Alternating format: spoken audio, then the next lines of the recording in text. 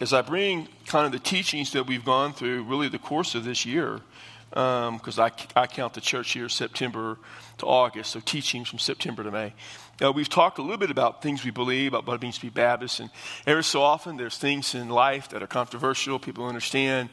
In Baptist life right now, I think probably one of those things that people get confused about and concerned about, something I had to deal with all my ministry, is this idea of election or predestination or whatever you want to call it. It's that idea. And so what I want you to do is I want you to wipe your minds clean, just have a blank mind, which for some of you is not going to take a lot of effort. Get rid of all your preconceived notions.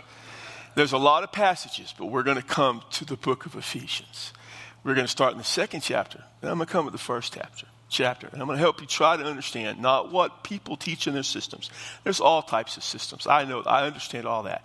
All the systematic theologies and all that. At the end of the day, one of the things that I have learned in life is that sometimes we just need to see what the Scripture says, the New Testament says. And probably, if we'll just let, in this case, Paul, the Holy Spirit's using Paul, tell us what we need to know, we'll be okay. And the most important thing is, you should never worry about what Scripture teaches. It should never bother you. You should be okay with it. You know, it's bothered me occasionally because it made me change what I thought and what I believed in, or how I believed it. Sometimes I had to change that. That's on me. But I always want to be where God is. I saw that you never want to disagree with Jesus. You never want to disagree with Paul. Don't ever get in an argument with Paul. You'll always lose. And let's understand what they say. So chapter 2 of the book of Ephesians, Paul says this: you were dead in your trespasses and sins. You were dead. Not physically dead, spiritually you're dead. Sin separates us from God, and spiritually we're dead. What did God tell Adam way back in the Garden of Eden? If you eat of the tree of the knowledge of good and evil, you'll die. Well, he didn't physically die immediately, but he spiritually died immediately. It broke his relationship with God. Eventually he physically died. Now, back in the garden, God gave Adam precious gift called freedom, which all of us have. By being created in the image of God, we automatically have freedom, the freedom to make moral choices. And we take that freedom every time. At some point, we use it to sin against God. Now, all the little rascals out there in the Awana stuff, you know, they may do wrong things. They may disobey their mom. They may be born with original sin. I get all that, but they don't really understand morally the difference between right from wrong. They're just trying for independence. They're doing what's in their nature. So while they do wrong things, we don't really consider a 6, 7, 8-year-old 9-year-old sinning yet. So we understand that, but we see the tendency to sin, don't we? I mean, a 2-year-old, 1-year-old, even a 2-year-old, 3-year-old, they show you that nature of sinning. But for them, it's not a moral choice. It's not the ability to reject God. And so we understand they have that nature within them. But we also understand a loving, merciful, gracious God doesn't hold it against them at that age. There needs to be a point we call the age of accountability, which is never even mentioned in Scripture. But that point where we're held accountable. But certainly, when Paul writes to the church of Ephesus, he's writing to Christians. He says, one, it says, pagans, you were dead. And when you're dead, that means there's nothing alive. Dead people can do nothing. They're just dead. He went on to say, and you were formerly walked according to the course of this world, a world in opposition to God, according to the prince of the power of the air, that would be Satan, of the spirit that is now working in the sons of disobedience. He describes a completely evil, rebellious picture. You know, the prince of the power of the air, sons of disobedience, the course of this world. He said in verse 3, we too all formerly lived. Paul said, I was there with you in the lust of the flesh, indulgence of the desires of the flesh and the mind. We were children of wrath, even as the rest. We were children of the wrath of God. We deserved the wrath, the judgment of God. Why? Because we completely and totally sinned against God. We chose that path. No one falls into lust. No one stumbles into rebellion. No one accidentally sins against God. You make that choice. He said, verse 4, but God, rich in mercy, because of his great love with which he loved us, the great love of God with which he loved us, Even when we were dead in our transgressions, he made us to life together with Christ. By grace you have been saved. Now notice what he says. How do we who were dead come back to life? Spiritually speaking, it was God. You and I had nothing to do with it. How could? We're dead. Remember when Jesus raised dead people back to life? What part did they play? None, except they supplied the corpse. That's it. Lazarus, dead. He had no part in it. No, Paul knows what he's talking about. Right? Paul says, you were dead, and who brought you back to life? Well, God. He did that. You didn't do it. I didn't do it. God brought us back to spiritual life. Why? Because of his grace. It's unbelievable grace. And he said, we're alive together. Those who are alive, we're alive together. And he says, and he raised us up with him and seated us with him in the heavenly places to Christ Jesus. He's not saying, that's not about the second coming. We're not there yet. He's saying right now, we've been raised up, spiritually raised up. And so that we're already, in essence, assured a place with Christ. Verse 7 says, so that in the ages to come, he might show us the surpassing riches of his grace and kindness towards us in Christ Jesus. Then in verse 8, 9, and 10 comes the pivotal verses that we often use as Baptists. I love this verse. It's one of the first verses I ever learned. It's a good preaching verse. Verse 8 says this, for by grace are you saved through faith. For by grace are you saved through faith. Not of works. It's not of yourself. It is the gift of God. Not of yourself are you saved. The gift of God. So we'll break that down a little bit.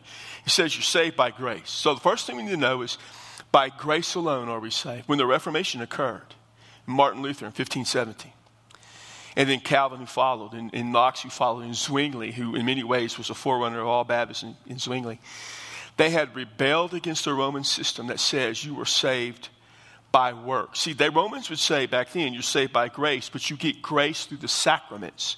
Roman Catholicism, some of you come out of a Catholic background, you're sacramental and sacerdotal. Sacramental means you have to receive grace by sacraments. It is the sacraments that give you grace. Baptism, the Eucharist, marriage, death, when you repent or you confess. The penance you do. Those are means of receiving grace. There are works to receive grace. Well, we say, you don't receive grace by works.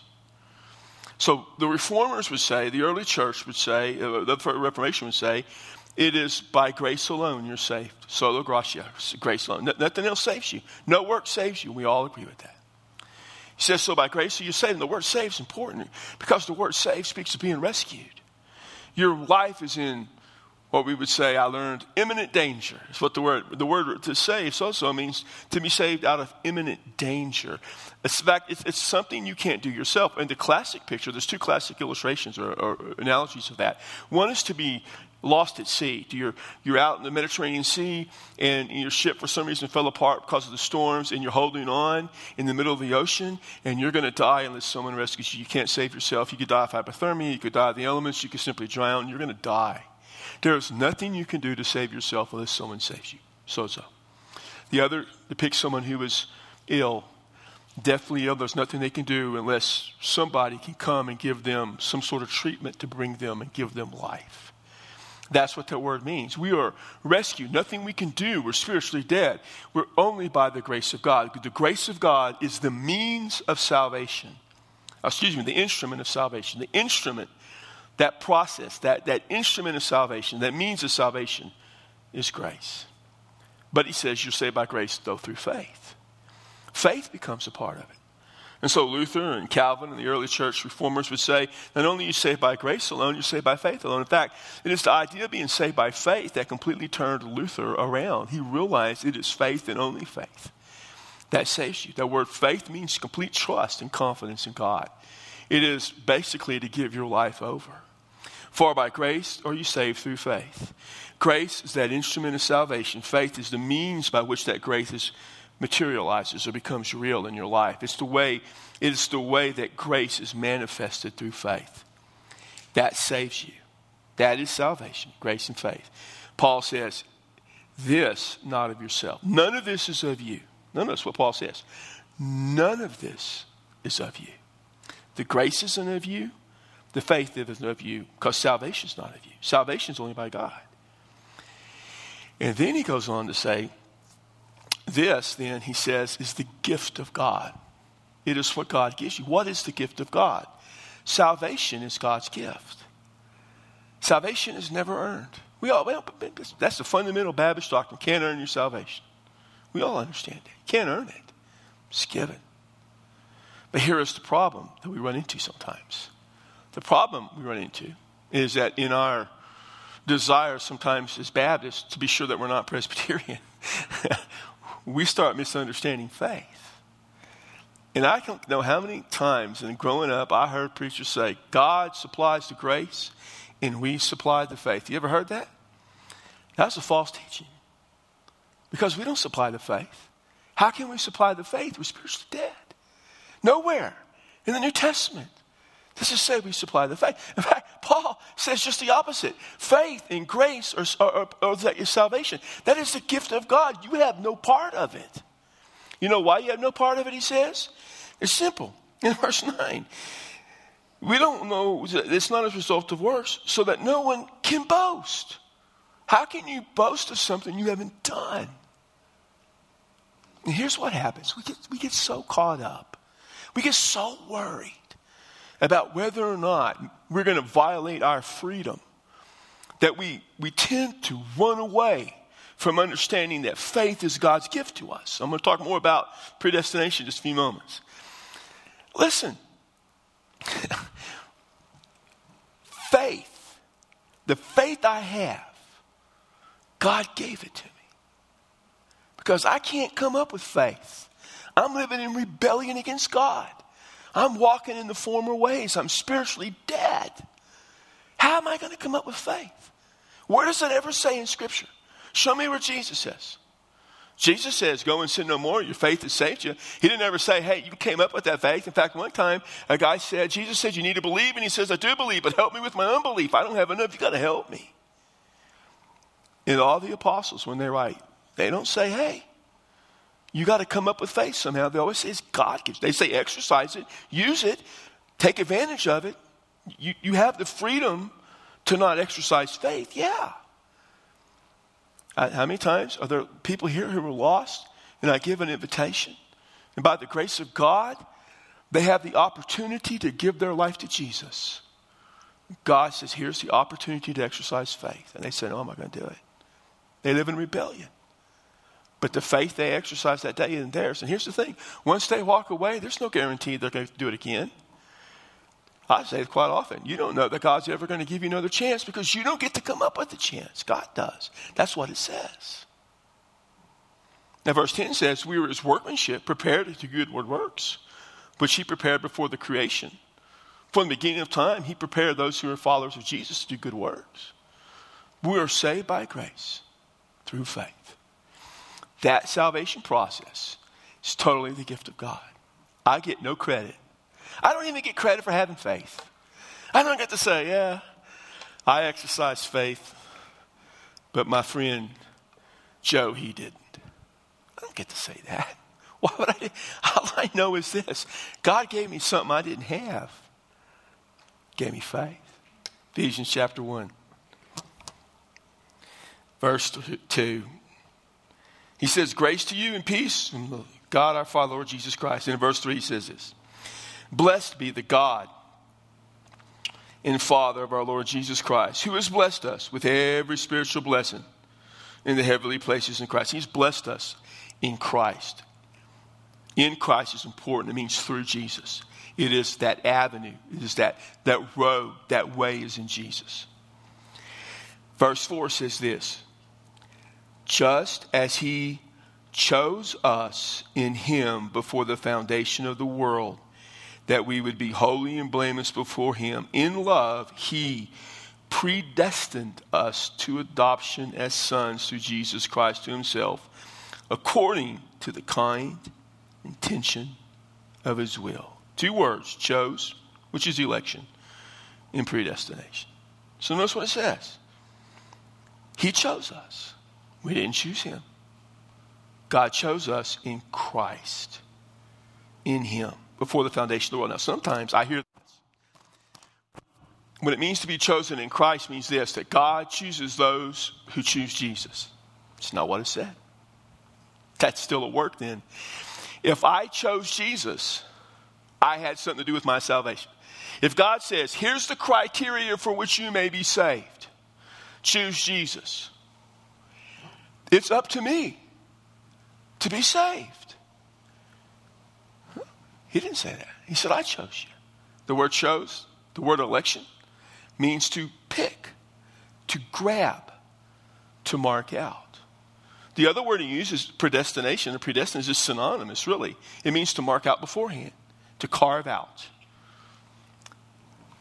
Paul says, before the world was created, he decided who he would call to salvation. And those are the elect, predestined for salvation. Now, our problem is we think that means that then God chose some to be saved and some to be lost so that it was an unfair fight and some people didn't have a chance. That's not what that's. He never says that. He never says he chose some to be lost forever. We all rebelled against God. We made that decision. When God created the world, he created a world that he knew would rebel against him. Well, why would he create it? Because he created a world where some would come to faith. He gave everyone the freedom to not rebel against him. And everyone eventually chooses to sin. We made that decision. We chose that. So God has chosen by his grace to offer faith. And some will exercise that faith. And some never will. But they didn't make the choice to be saved. God made the choice. They may have chosen to rebel. They may have chosen to reject God. But they didn't choose to get God. He made that choice before the world was created. He made that choice. Now think about it. Go back to the Old Testament. The world was in sin. Adam and Eve sinned. The world was in sin for a long time. Then in chapter 12, Abraham is chosen by God. What did Abraham do to be saved? Nothing. Abraham was a pagan. Did nothing. God chose him. And then he had a son. They promised Abraham, I would choose your son through Sarah, but he had another son, Ishmael. He didn't choose Ishmael. He chose Isaac. Isaac had two sons, Esau and Jacob. Esau was the eldest. He picked Jacob. In fact, even the New Testament talks about God, Esau, God hated. Jacob he loved. Didn't mean, when he says hated, it doesn't mean hate the way we do. It means that because Esau was rebellion against God, God rejected Esau. But he chose Jacob. Didn't have to choose Jacob. Chose to choose Jacob. Then he went and he got Moses. What did Moses do to be chosen? Nothing. He was just a baby. Didn't do a thing. God chose him. What did David ever do? Did David kill Goliath? No. God always chose David. Always God chooses. Saul had a chance to be an unbelievable king. But Saul rebelled against God. He rejected the opportunities God gave him. And said, no, I want nothing to do with it. God, I'm going to do it my way. So always we rebel against God. In all ways, that is our choice. But to be saved is not our choice. It is God's. Now, we struggle sometimes, but we shouldn't. Because as a follower of Jesus, it's humbling for me to know that God chose me to be saved. And I praise God and say thank you all the time. Thank you, God. I think of what I've done in my life. Thank you, God. And here's the other thing. Because I've been saved, I'm going to go help other people come to Christ. I don't think in terms of that person is going to be saved and that person is not. That person is predestined for salvation. That person is predestined to be lost. It never enters my mind because that's not a biblical teaching. The idea that someone is predestined to be lost is not a biblical teaching. It's the figment of the imagination of a fallen people. You've got to quit thinking that way. We rebel against God. He chooses to save us. So I'm going to preach the gospel so that through the preaching of the gospel, God may choose to extend grace and faith to someone, and they may accept that or they may reject that. I don't know. It's not my call. That's between them and God. Now, I know there's all sorts of systems out there, and I know people love Calvin or don't love Calvin, and half the stuff that's attributed to John Calvin, Calvin didn't even teach. So I don't know what to tell you. I know people get all bent out of shape in Baptist life. I deal with this. I've been in meetings where people just go all into town on that, and I'm like, what in the world are you guys doing? I understand, and I'm very reformed in the way that I think. I agree with Martin Luther and John Calvin. I really do. I just do. I agree with what they taught, not what people said about them, but what they did. Because that's what Scripture says. They're just quoting Paul. They may systematize a little bit. I'm good with that. Have no issues. And so the thing that people get hung up on is the concept then that some people don't have a choice, that their freedom, God forced them to be saved. God never forced anyone to be saved. Never forced anyone to be saved. Think about Abraham just for a moment. Abraham, and he had a nephew named Lot. And with Lot, Abraham gave Lot a choice. And Lot made bad choices. But God didn't give up on Lot.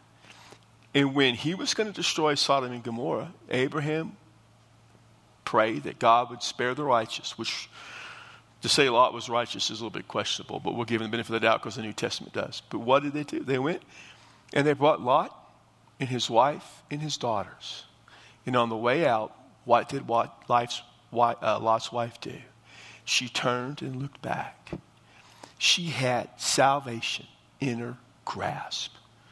And she rejected it. God did not force her to be saved. And we need to understand that. He doesn't make anyone get saved. He doesn't make anyone get lost. But he doesn't let us make the choice about our salvation. So I know there's a whole lot more involved in that. But I choose not to go any further. And I'm by no means predestined to do it. But I exercise that option. Partly because I want to go spend a little bit of time with the Awana kids. Because I'm still their pastor too. And their pastor wants to go see what all they're doing. So I hope that's helpful. If not, you're more than welcome. Not now, but another time. Talk to me about it. You can set an appointment. And I'm happy to talk to you about it as well. God bless you. And I'll see you later.